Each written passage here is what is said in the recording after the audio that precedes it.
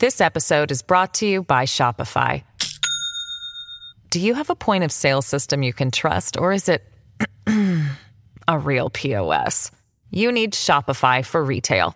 From accepting payments to managing inventory, Shopify POS has everything you need to sell in person. Go to shopify.com/system, all lowercase, to take your retail business to the next level today. That's shopify.com/system. Your brain needs support, and new Ollie Brainy Chews are a delightful way to take care of your cognitive health. Made with scientifically backed ingredients like Thai ginger, L-theanine, and caffeine, Brainy Chews support healthy brain function and help you find your focus, stay chill, or get energized. Be kind to your mind and get these nootropic chews at ollie.com. That's OLLY.com. These statements have not been evaluated by the Food and Drug Administration. This product is not intended to diagnose, treat, cure, or prevent any disease. Hello, everybody. This is Marshall Poe. I'm the editor of the New Books Network. NBN listeners like to read books and buy them. So we thought we'd tell you that right now, our friends at Princeton University Press are having a remarkable site-wide sale. You can get 50% off books, including ebooks and audiobooks, with the code 50, F-I-F-T-Y, at checkout until May 31. You can save some real money on Princeton University Press books. I encourage you to go there and check it out. Welcome to the New Books Network. You're listening to New Books in Geography, a podcast channel on the New Books Network. I'm your host for today, Stentor Danielson, from the Department of Geography, Geology, and the Environment at Slippery Rock University. Today, I'll be talking to Abigail Purkis, author of Hurricane Sandy on New Jersey's Forgotten Shore, published this year by Cornell University Press. Dr. Purkis, welcome to the show. Thank you so much for having me. To start off, why don't you tell our listeners a bit about your background and how you came to write this book? Sure. Yeah, I'm an associate professor of history at Kean University in Union, New Jersey. And Kean was immediately affected by Hurricane Sandy when it hit the New Jersey coastline in 2012. A number of our students, their homes were catastrophically damaged by the storm. Our infrastructure at the university was likewise damaged. The school was closed for about 2 weeks. So I came back to campus after we reopened, recognizing that something really significant had just happened. And just a couple weeks later, I got a phone call from a good friend of mine who at the time was the assistant historian at the Senate and also on the board of the Regional Oral History Association, Oral History in the Mid-Atlantic region, who asked me if I knew of anybody doing oral history work around the storm in the New Jersey area. And I was, at the time, kind of wrapping up my first book project and had done a number of oral history interviews for that project, but hadn't ever been formally trained in doing a large-scale oral history project. And I said to her, I don't know anyone doing it, but as it happens, this sounds like a really neat opportunity to think about doing this work in a more intentional way. The Regional Oral History Association was offering their support in terms of expertise, in terms of kind of person power. And I loved the idea of getting involved in something like that at the beginning. And so I walked into my department chair's office and I said, "What do you think about this? How might we do it?" And he said, "I love it. Let's do it in the classroom in January." And this was probably late November 2012. So, all of our students had already registered for classes. They were getting ready for finals. And within a week, we had the university backing. We had funding for recorders. We had a relationship with Oral History in the Mid-Atlantic region for students to present at their spring concert. And we had started advertising this course. So this kind of ball started rolling and a project was born without any of us actually realizing that we were creating something that ultimately would be bigger than the sum of its individual parts. It's great when everything just comes together like that. Yeah, I still look back on it. We're nearly a decade to the anniversary of the storm. And we certainly didn't go into this project with the expectation that I would write a book afterward. It started as a class exercise, and it just grew in ways that felt really significant, even in the moment. I think we realized that the students really realized that they were becoming a part of something that would have a history of itself, right? That they were creating a database, essentially. They were creating a set of primary sources, and they really took responsibility for that and took a deep sense of onus in doing that work. And I think because of that, it just became this self-perpetuating engine.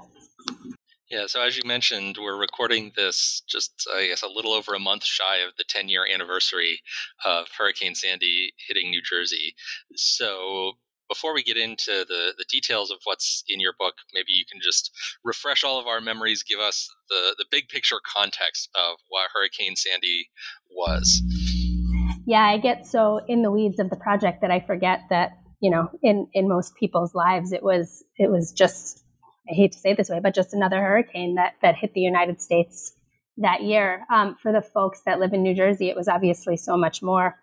Hurricane Sandy was, at the time, one of the largest storms to ever hit the eastern seaboard. And unlike Florida or the Caribbean, it happened in a place that just isn't built for catastrophic storm damage.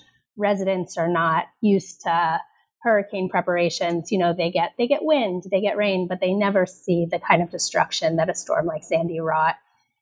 And I think because of that, people had a really hard time conceptualizing how to prepare for that. So I live in Philadelphia. I live about 2 hours from campus and an hour and a half from the Jersey Shore. And I went to bed the night that the storm hit without power, but woke up and power came back on within, 5 or 6 hours of when we woke up. And I spent the next couple weeks actually sitting at a coffee shop doing page proofs for the book that I was publishing at the time, not fully appreciating what had taken place at the shore. And we were seeing images of New York City, of Manhattan, of Queens, of Atlantic City, the more kind of focal areas of the media attention. And it was devastating. But we were not seeing necessarily the full expanse of the damage in New Jersey, and specifically in some of the smaller, less touristed areas that kind of exist between Staten Island and what we call the Bay Shore, the Raritan and Sandy Hook Bays in kind of northeastern New Jersey. Yeah, so I guess it's good to clarify the forgotten shore that's referenced in your title is that stretch kind of facing towards New York City from the south, from the Raritan to Sandy Hook is the area that you're really focusing on. Exactly. And why is it called the Forgotten Shore?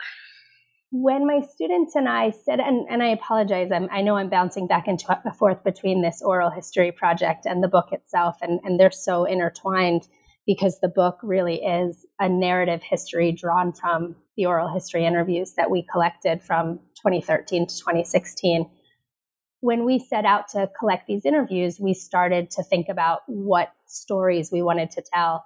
And we gravitated toward the Bay Shore, not because we thought that it was the hardest hit area, but in fact, because 2 of the 6 students who signed up for the class were living there and had experienced that destruction firsthand. And so we realized, there was a bit of an opportunity there to make connections in these communities and for folks to be able to tell their stories, because those stories weren't necessarily being picked up by on the airwaves and by the media attention. And I don't think we thought about it as a forgotten shore in that moment. And not until we started to collect interviews, and we collected close to 80 interviews all told, did we realize the impact of the attention on the capital J, capital S Jersey Shore on the folks that were living off of the Atlantic coast, off of that shore. In terms of feeling like they were getting kind of marginalized, right? That they were really feeling forgotten, victimized by the storm and then victimized by the inattention that followed.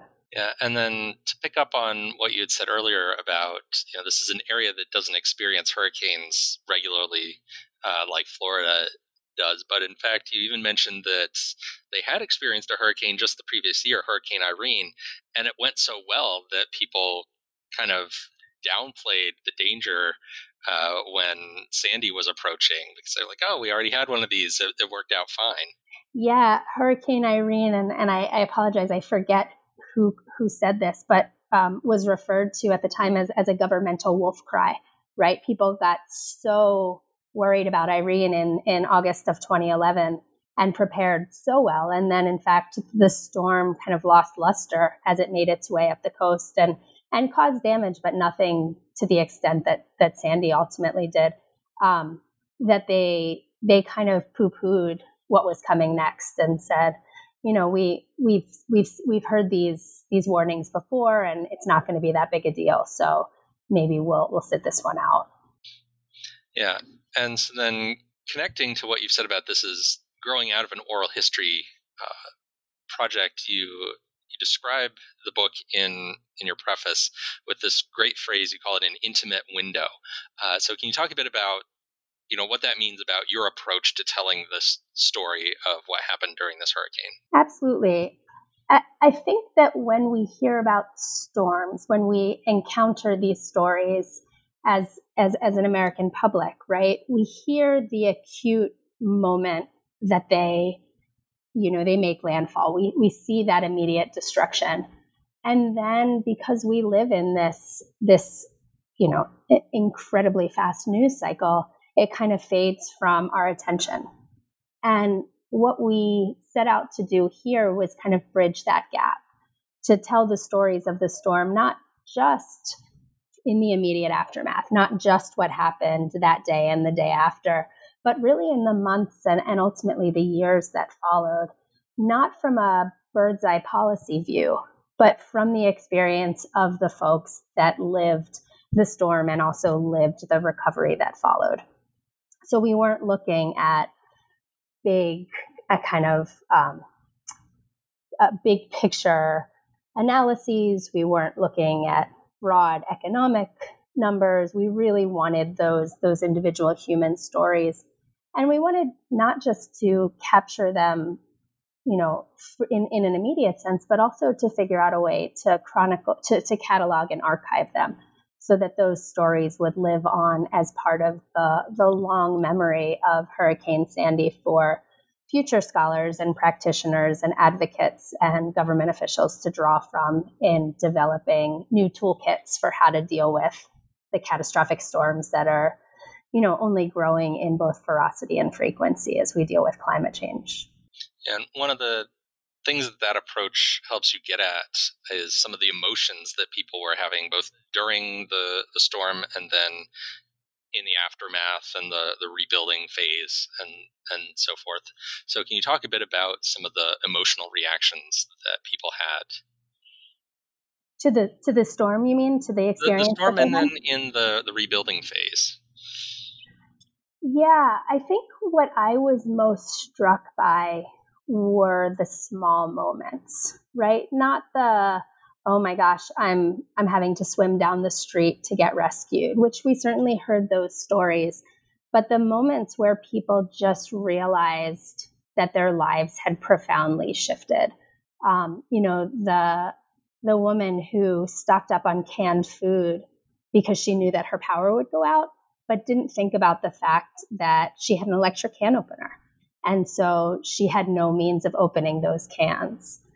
The couple where, they were quite elderly and they were thinking about, well, how are we going to get out of our house? And he said, okay, I've got my axe. I'm ready. We can break a hole in the ceiling. And then he realized that he wouldn't have the strength to do that and to lift them both out. And so they sat down on the bed just quietly and kind of waited for the storm to do what it was going to do. And ultimately, we interviewed both of them. They both were okay. But it was those moments of kind of recognition of the power of what was happening that didn't cause a cacophony, right? That were private, that were quiet, that nobody ever would have heard about if not for people giving us their stories, people trusting us to take care of their stories. Yeah, the moment that you mentioned there where the couple is like sitting on their bed watching as the water comes up their stairs towards the second floor, and there's nowhere that they can go. That was just like, ugh. You'd almost see that on like a television show or something, but it was real. It actually happened, and they survived. I think they said that it got like up to the second floor and then receded again. Yeah. And we heard so many of those stories, this moment of, oh, it's going to get me. Oh, it's coming so close. And then really quietly, right? The water just started to recede. And I think for many of the folks that we interviewed, there was this several hour period of, okay, did that actually just happen? I mean, obviously they registered that it happened, but that was such an underwhelming, retreat. And they didn't, it wasn't until they woke up the next day and went outside and looked around and they kind of took in how profound those moments actually were. And then another moment that illustrated another interesting side of the recovery process was the Christmas tree, the Hope Tree, that one of the people set up. Can you tell us the story of the Hope Tree? Yeah, Jim Butler was somebody whose parents lived right in Union Beach, and their house was washed away in the storm. And he had been going back to the community to help with the cleanup for a number of weeks, and came across this old artificial Christmas tree that that had washed up. And kind of on a whim, he decided to set it up on a street corner. And appropriately, it was the corner of Jersey Lane and Shore Avenue, I believe. So Jersey and Shore. And somebody came that night and put an ornament on it.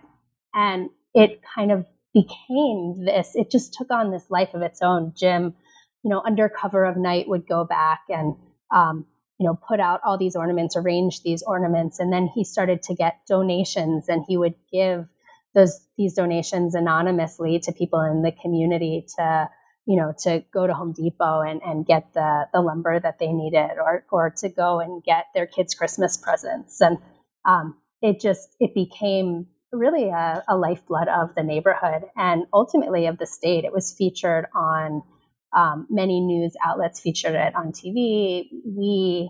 My students and I developed an exhibit at the Tuckert and Seamans and Baymans Museum down in South Jersey, and they actually shipped the Hope Tree down so it could be part of the exhibit. And it continues to stand. It's on kind of a permanent structure. It continues to stand at that same corner, almost 10 years later. It was actually one of the most fun parts of the book to write, because I reconstructed so much of Jim's thought processes and actions through his Facebook pages. He and I, we had interviewed him, and he gave me access to his Facebook content. We friended each other on Facebook.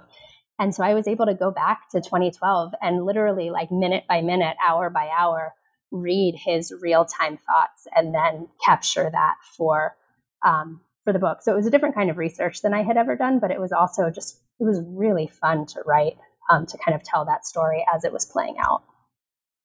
I'm glad to hear that the tree is still there, because I actually went and looked it up on Facebook after I read that section, and the official Facebook page hasn't been updated in a couple of years, so I'm glad to know it's still going. Yeah. But that's a good segue into another thing I wanted to ask about, which was the role of social media. How did things like Facebook make Sandy different from other storms that came before the era of social media? That's a great question. And it wasn't something I think we expected to encounter when we went into these interviews. Power went out all over the region.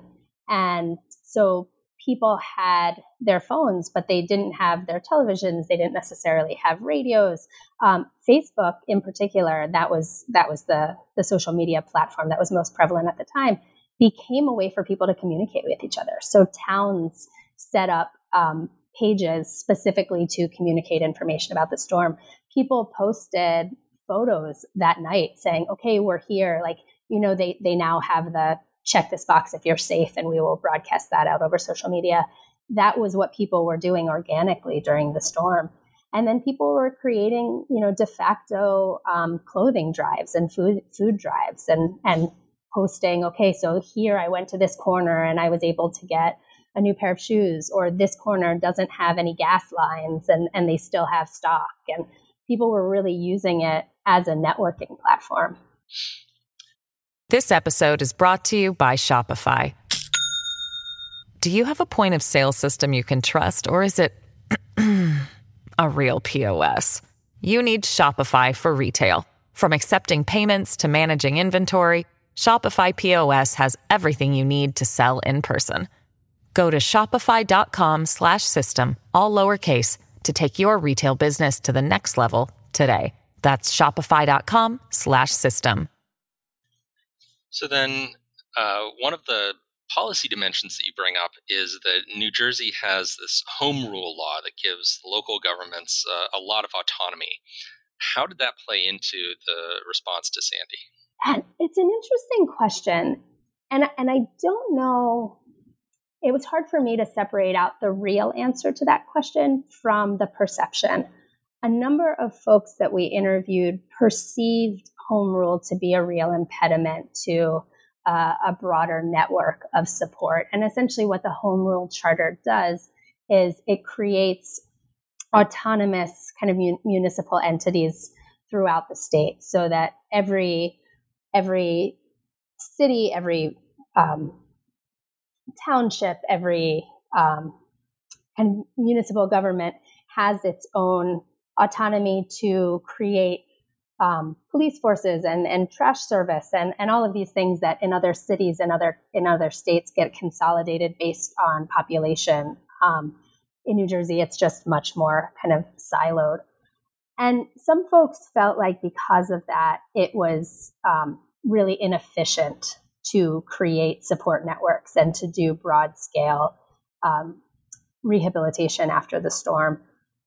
When I looked at some of the scholars that were digging into that, they seemed to indicate that may not have actually been true, that the recovery wasn't hampered by home rule, but it remains to be, but it remains true that people felt that. And I think so much of the recovery process is about the lived experience rather than, what's actually happening at the state level. Those two things are equally important to people's impressions of what's going on. Yeah, and so going up to the state level, the governor at the time, Chris Christie, shows up a lot in the book. So how did people in this area of New Jersey feel about Chris Christie and his handling of the storm? Yeah, I think Sandy really put Chris Christie on the map in a national way. And he was really seen as so he's a Republican governor of a blue state. The area that we were documenting leans red. So he had a disproportionate amount of support on the Bay Shore relative to the rest of the state. And he was pretty popular across the state, despite it being, leaning blue. And Sandy just he became this media darling. And he did so because he really said, forget about politics, forget about Democrats versus Republicans, forget about the upcoming presidential election. Like, we need to focus on what's going on here, and I need to make sure I'm getting stuff done for my constituents. And he did this, right before the 2012 election between Obama and Mitt Romney. And a lot of people in the Republican Party got really upset that he would kind of jeopardize those political relationships, jeopardize Romney's chances in the state for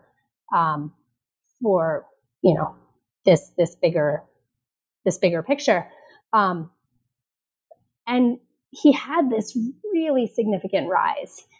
And then it started to unravel. And I think, if you ask the folks on the Bay Shore, it started to unravel not in the months after the storm, but in the years after the storm, with unmet promises and people feeling like he had kind of staked his claim on making sure that every single person felt heard and supported.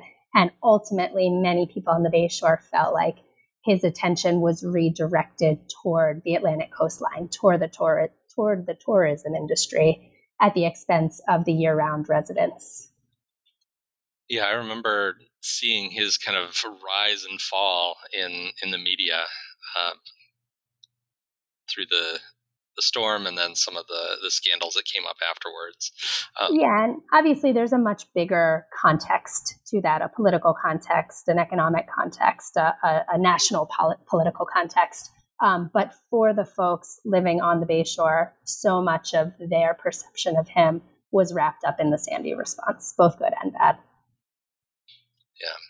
So I want to circle back around now to the oral history project that provided kind of the base for this, that started with that class that you did just the semester after it. And you said, I think, 80 interviews that you ultimately did. So what were some of the major challenges and like opportunities, cool things that happened during the course of that oral history project? Yeah, that's a great question. And I have such a hard time separating out the project from the book, in part because I'm so proud of the work my students did and so proud of how much they stepped into this pretty uncomfortable role. None of them had any background in oral history. 5 of them were history majors. 1 was an English major. And they all just kind of took this leap of faith with me, right? I said to them, this is not something that I have done before. This is not something that our university has done before. Let's create something together. And they bought into that. And they went and kind of created something that they wanted. So every step of the way, right? Like from the title of the project, we spent an entire 4 hours coming up with the title of the project, which was Staring Out to Sea, largely because one of the students really liked the alliteration.